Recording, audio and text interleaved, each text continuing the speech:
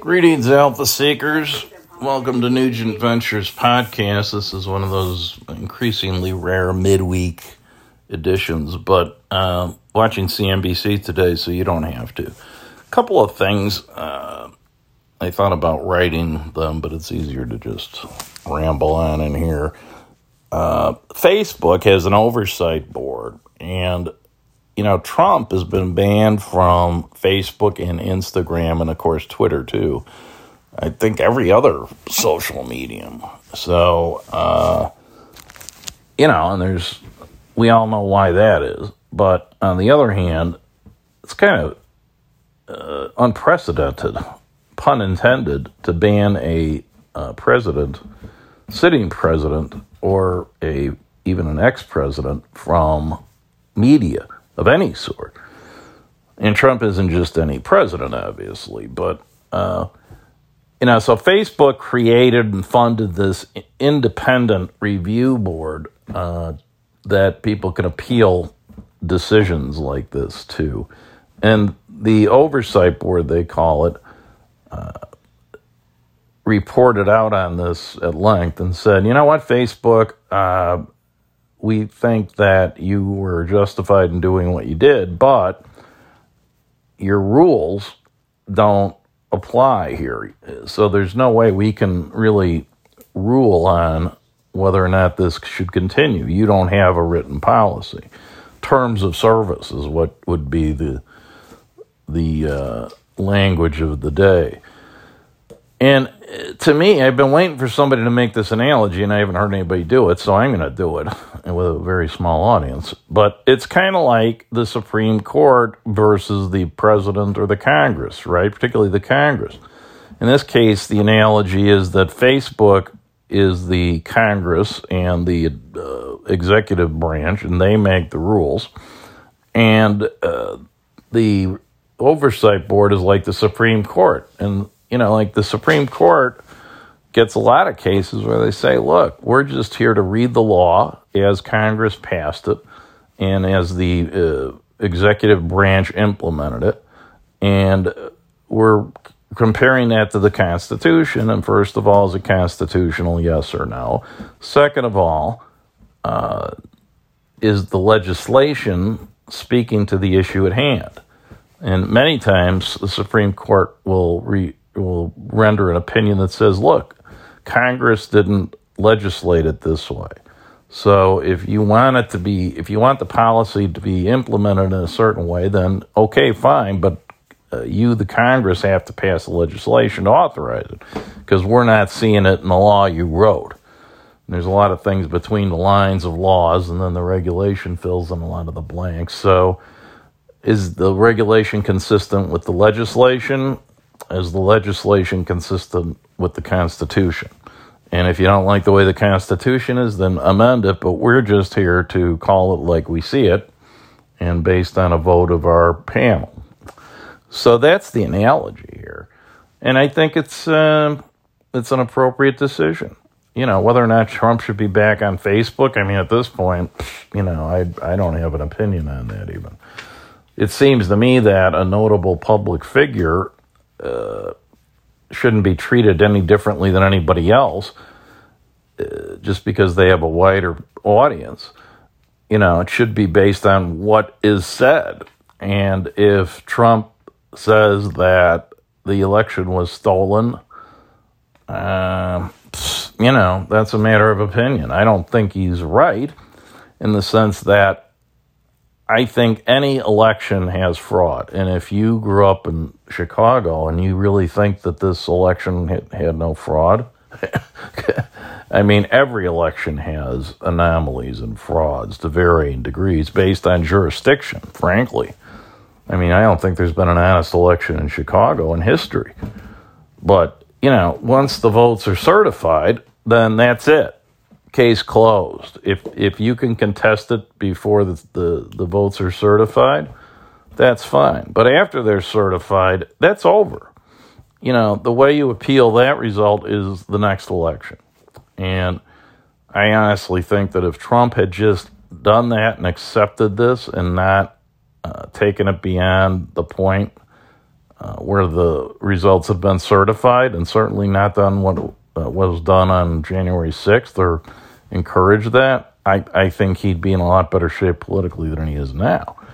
But now I don't see where he's a viable candidate. I mean, I fully expect Trump to end up in jail. I'm kind of surprised that hasn't happened faster, but the legal system marches to its own drummer. But one of the things I think that made this such a dramatic climax to that presidency was that he knew that if he didn't win, he was probably going to go to jail, and his whole family. I mean, that's what I would think if I were him. So you met the political situation is so polarized that neither side thinks they can afford to lose. And if the Republicans ever win another election, which I think they may actually have a chance of reclaiming Congress in 2022, in spite of all the brand damage based on January 6th, it'd be interesting to see if the Democrats accept that. Because I don't know that they think they can afford to anymore. And in the next presidency, I mean, in the odd event that the Republicans win, will Joe Biden go quietly into the night? Maybe, maybe not. I don't know. But that's the danger point here, I think. If you don't have bipartisan agreement that we accept the results once they're certified, then, and if people don't think they can afford to turn the keys over to the other party, then that's when the real fun begins. So anyway, that's my take. But, whether or not Trump should be allowed to say anything on social, if he gets on and says, have a nice day, I think it should be the content, not the speaker. Now, you could always pull out the Hitler analogy, but, Anyway. And this is not protected free speech, in my opinion, constitutionally. Facebook's a private company. They get to do what they want. And if somebody wants to change that law or regulation, well, then let them. But right now, they're a public company. They can do whatever they want. Or private. They're a private enterprise, even though they're publicly traded. Now, if you want to regulate them through SEC or FTC or whatever you want to do, okay, fine. But at the moment, I don't think they have to give a platform to anybody. They could turn the whole timeline off if they wanted to, So anyway. Then there were 3 observations that I picked off of CNBC that I thought were very notable, and I thought I would pass along. One of them is AbbVie, symbol ABBV, which it's the old Abbott. And Abbott split into 2, and one half is AbbVie, which is the pharmaceutical side of it. The other is Abbott Labs, I think they still call it, or maybe they just call it Abbott, which was the medical device side, and that was under the Miles White administration. And when they did that, nobody was sure which one was the better bet. So some people took both, and some people went with the pharma side, AbbVie, and other people went with the device side. And at the time, the thought was, well, pharma's getting price regulation pressure. This was under the Obama administration, I think. So medical devices seemed like a better bet. Well, as it turned out, I think AbbVie has done better than Abbott. And one of the things they did, which I didn't even realize, I probably knew but forgot, as I do these days, AbbVie bought Allergan, which is Botox. And I tell you something, Botox is an amazing product because it's all out of pocket. There's no price controls. And there never will be. Even if you get Medicare for all, there's no way that the feds are going to pay for wrinkle treatment. But I'll tell you who will. People. Female people, particularly, but male people too, because, you live in an age discrimination world. And, of course, there's the metrosexual, shall we say. So there are certain guys who are concerned about their appearance for various reasons, some economic, some not. Let's leave it at that. So, man, I mean, unless, I don't know if you can do a generic Botox, but, that would be the threat. But there's no price control pressure. And I'm telling you, Now, I won't tell you how I know this, but you can probably guess. People will pay anything to get that stuff. So it amazes me. But I think AbbVie thus is a good thing to own. It's got a good dividend. You could buy it and sell covered calls at a certain strike. It's not going to go through the roof, but you're going to collect your dividend and you're going to probably make some money on a covered call strategy because it's not the kind of stock that goes through the roof. Now, that's not what we're looking for in Nugent Ventures, but, just to raise some cash, I might sell some puts against it because I don't think that's going to drop. It's not going to pop. It's not going to drop. It's just going to be a steady dividend player, and it'll probably grind up steadily. Maybe you'll get 10% a year on the appreciation. You'll get maybe 4 or 5% in the dividend, and if you sell some covered calls, you might be able to pick up another couple, 3 points. That's not a bad day at the office. So, anyway.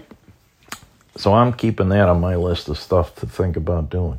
Now, I have a new recommendation for analysts. A guy named Damien Woody, who's a 2-time Super Bowl champ offensive lineman.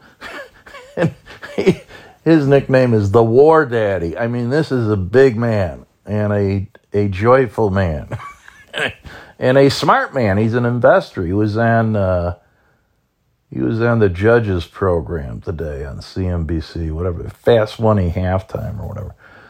So, and he's a smart guy, but really a lot of fun. So I'm going to try to plug into him on social. I could see this guy being an analyst. And he is all over Ford, symbol F, but also GM. And he says, I like to buy stuff that I can put my hands on. I don't like this Bitcoin stuff. So he's into real estate. He's into stuff. And there's a huge demand for cars for whatever reason. There's a chip shortage, which is kind of cramping Ford style. But Ford, GM, I think, are buys here. Toyota, they got chips, so they're in the chips, so to speak. I don't know how they get them, but probably know people in Taiwan. So, and then the other pick, and these are not, obviously, except for maybe AbbVie, these are not in our wheelhouse, but I think they're just good picks. They're just good picks. Cummins engine. I'm doing some work for a company that uses Cummins engines in their products, and this is a great play for infrastructure and an industrial comeback, because Cummins engines are in a lot of stuff. Kramer was on today talking about it, and that's an old Kramer fave from back in the days when I used to subscribe to his Stock Alert or whatever thing newsletter. So I think those are 3 good plays, and they're 3 solid, real live companies. It's not vaporware, it's not digits, it's not blockchain entries, it's real stuff. And I think you can make some money on real stuff here with all this stimulus, The other thing that occurred to me today, it's the inflation chatter is really picking up like, terrorist chatter before 9/11. And the Fed's like, no, don't worry about it. But everybody else is worried about it. And the more the Fed says don't worry about it, the more people do worry. Even Janet Yellen was quoted as worrying about it yesterday, although she pulled that back. But I think she forgot what job she's in now. She thinks she's still at the Fed. But anyway, Treasury secretaries aren't supposed to comment on those things. That is the province of the chairman of the Federal Reserve. So, where does that leave us? That leaves us at the inflation hedge shopping point. So we go to the financial store and we say, I need an inflation hedge. What should I buy? And a lot of people are buying Bitcoin. And that's one of the reasons I think why Bitcoin is where it's at, which is like $55,000, I think, today. So, but Bitcoin is really volatile. So I don't particularly think I want to do that.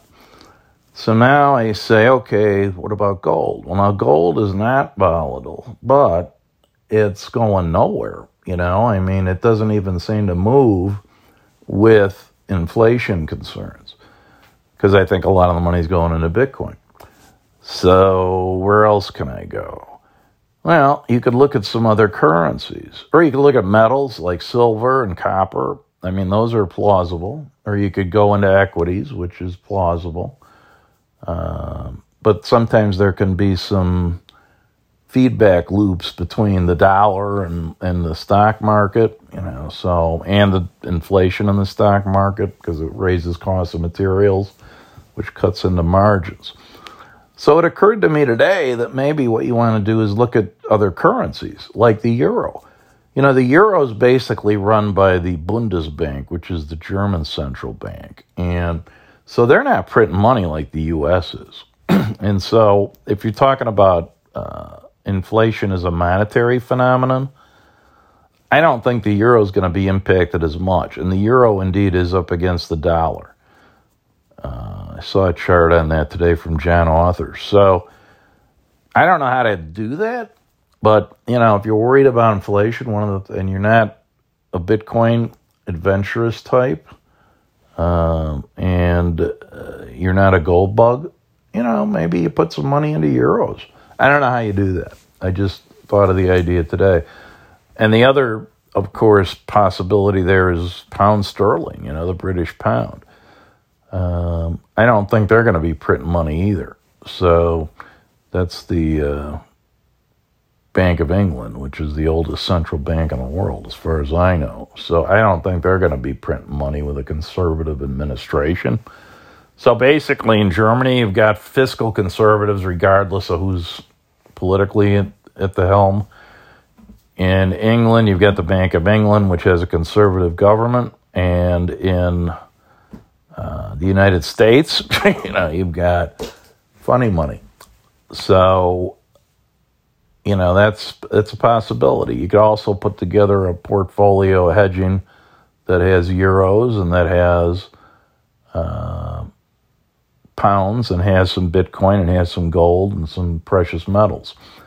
That's redundant, actually. It has some, copper positions and things like that. So, and for all I know, there's an ETF like that out there. There's an ETF for everything.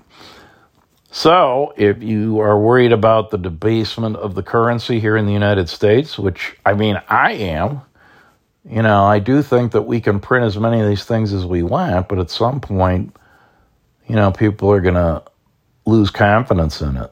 And then you run into the possibility of the debasement of the U.S. currency compared to other money equivalents, other base money equivalents. And if you don't want to put all your eggs in one basket, you could put together a little inflation hedge like that. And again, the mechanics of it I'm not sure about. I know you can use futures to do this stuff, but I don't know how to use futures.